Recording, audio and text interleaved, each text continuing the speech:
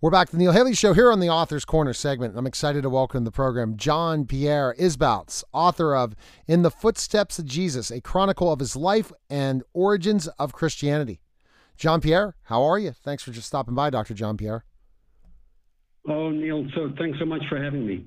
I'm excited to talk to you. This is kind of really, we're into Holy Week and, as in a very, very busy time for many religions, not just Christianity, during this time period. And, what a perfect timing to discuss this book, right? To bring this out right now. Exactly. Absolutely. Mm-hmm. Absolutely. So go ahead. Sorry.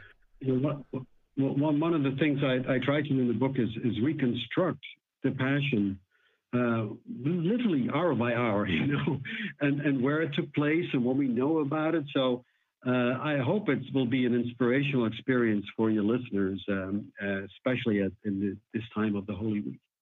Yeah, definitely. So hour by hour. So you're taking this historical account just at that point, or you're going back as well in the book? No, I'm going back. So one thing I try to do with this book is that, we are a nation of specialists, and particularly in American scholarship, you're supposed to be a specialist and stick to your trade.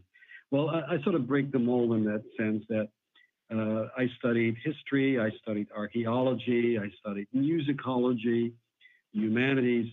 And so what I try to do with this book is bring a holistic perspective to the story of Jesus, not just based on biblical text, even though that's of course included, but also Roman documents, Jewish documents, the geography of the time, the culture of the time, maps that can show you where things took place, how they took place.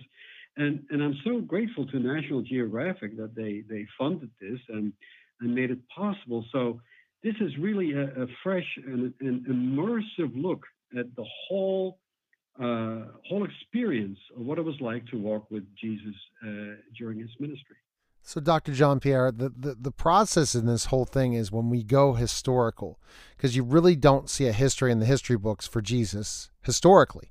We always are looking at, specifically faith cannot, clash with history, right? Just like faith and science can't clash.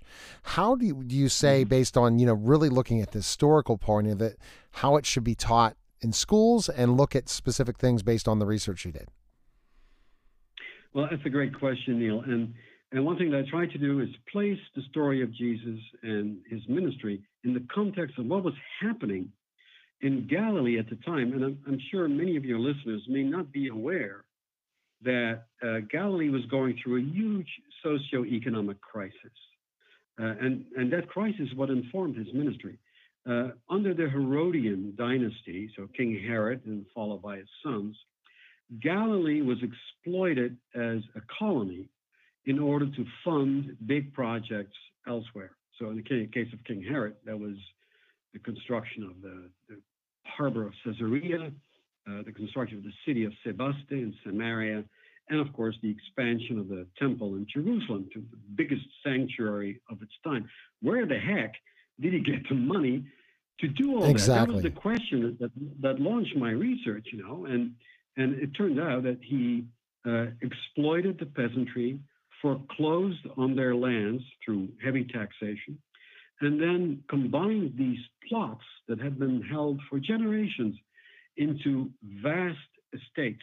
And the evidence is in the Gospels. In the Gospels, we see references to estates and stewards. And what the heck is that? These terms do not appear in Jewish writings until the Herodian time. And that's the social economic crisis. That's why the pages of the Gospels are populated by people who are dispossessed, disenfranchised, hungry, no home, no place to go to. They're the one who come to listen to the Sermon of the Mount. See, that's so interesting because that I'm familiar with a lot of it just based on things like I read The Case for Christ, but I also look at specifically of reading the Catechism of the Catholic Church cover to cover. You probably say, wow, not a lot of people could say they've done that, right? But I have, and I've read the Bible and the Catechism of the Catholic Church, the big one, not just the small Baltimore Catechism. I've read both, but understanding that and looking at, the particulars of what the Bible teaches, what says, and then historically, are there misconceptions between the two? Especially, you're taking this book in more of a definitely historical point of view than a religious point of view, correct? Yes, well, yes, Neil, that's true. But on the other hand, I get this question asked a lot.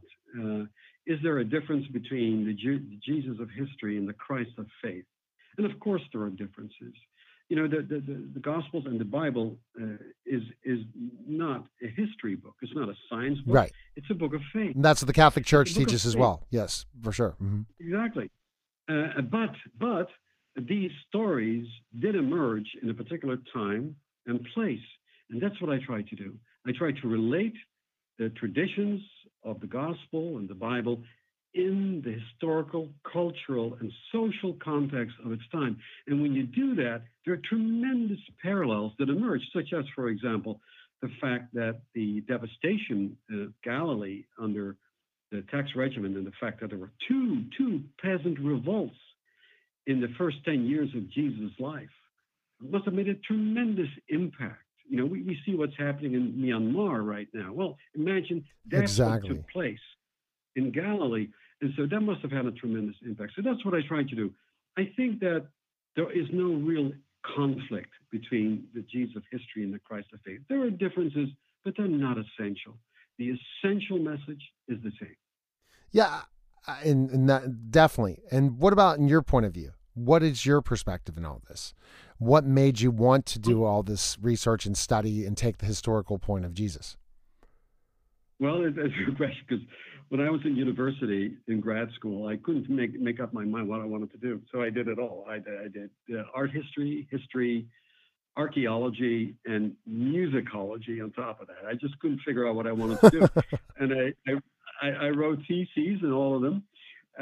But eventually, I became very interested in biblical archaeology. This was the 70s. Right, exactly. How old and in the 70s, suddenly biblical archaeology came into the limelight. Why? The Six-Day War. The Six-Day War of 1967 gave the Israelis control of the old city of Jerusalem. Now, I'm not going to go into any political dimensions there.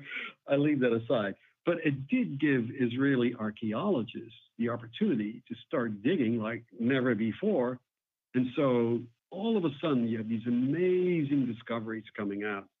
And that's what, really fired my interest, and that's why I decided to go into this particular discipline, but take a multidisciplinary approach, not just get stuck in text analysis, not just get stuck in archaeology, combine all of those strands and create a three-dimensional portrait of who Jesus was. Yes, absolutely. And you have to always take, and you said why you studied this, the perspective. A lot of things are parallel to the Bible. People who read this are not going to be, their faith's not going to be shaken by this, is it? No, you know what, Neil, that's a question I get asked about. Whenever a book like this comes out, I can tell you already, in the next coming weeks, I'm going to have a whole slew of emails from people saying, "Oh, Dr. Isbas, I'd love to read your book, but it's not going to affect my faith, is it? You're not saying anything that the church would get upset about, is it?" And the answer is absolutely not. I mean, I am an observant Christian. I was raised Catholic, but I give lots of lectures at Episcopalian and Lutheran churches, and particularly because the historical Jesus, what we all share, regardless of our doctrine, that's something we all share. And in fact, Neil, I think that getting to know the historical Jesus so much better has strengthened my faith. It has really strengthened my bond with Jesus. And he's a very real presence in my life because I know so much more now about what inspired his ministry. What about Jews or any other religious religions reading this book? What are their thoughts going to be when they see his historical point of Jesus? Oh, I think that the Jewish readers, and I have heard from my Jewish friends that they've enjoyed it very much. Don't forget, Jesus was a Jewish rabbi. Yeah, exactly. He was Okay. sometimes- So they never He was a Jewish rabbi. denied the whole thing of historically that Jesus was on earth, or nor do the Muslims. So because Muhammad wrote about Jesus in the Quran, correct? About Jesus and absolutely. Yeah. I wrote a book about that called From Moses to Muhammad. People can go to my website and find more about it. But it's probably one of the first books that describes the parallels in the biblical stories between the Quran, the Islamic Holy Scripture, and the Judeo-Christian Bible. And the parallels are amazing. For example, the mother Mary, the mother of Jesus, is cited more often in the Quran than in all of the four Gospels combined. Okay, Isa, Jesus, now he's treated as a prophet. He's not the son of God. Muslims believe there's only one God, and that's God. But Isa is treated with great reverence. And one of the things I always find so incredibly illuminating is that the Islam believes in the Last Judgment, as does the Christian tradition. And guess who will herald the day of Last Judgment? Is it Muhammad? No, it's Jesus. Muslims believe that it is Jesus who will come and herald the Last Judgment, as in many Christian denominations today. So there are wonderful parallels between the two. And yes, there are differences. You know, I think we should just focus on the things we have in common. Exactly. And that's what I try to do with this book. And that's the global perspective of Jesus that you're trying to present in this book and through historical research, and now people can check it out. And it's fantastic. National Geographic decided to do something like this and give this opportunity for people, especially during Holy Week, to purchase it now. So, best place we can purchase your book and learn more about you, sir. Where can we go? Well, of course, Amazon, it's there. Just enter In the Footsteps of Jesus. It will pop up. You can also go to National Geographic's website. And then if you want to know more, I posted a series of podcasts about the book. This was in response to my dear friend, Russ Levinson. He is the pastor of an Episcopalian parish in Houston, Texas. He's a dear friend of mine. And he said, gee, many of parishioners won't be able to go to church for Easter. Is something we can do? And he says, can you do a series of podcasts about the Footsteps book? I said, sure. So it's on Vimeo right now, vimeo.com, and just enter In the Footsteps of Jesus, and you will find my series of podcasts with links to my website and all the other good stuff.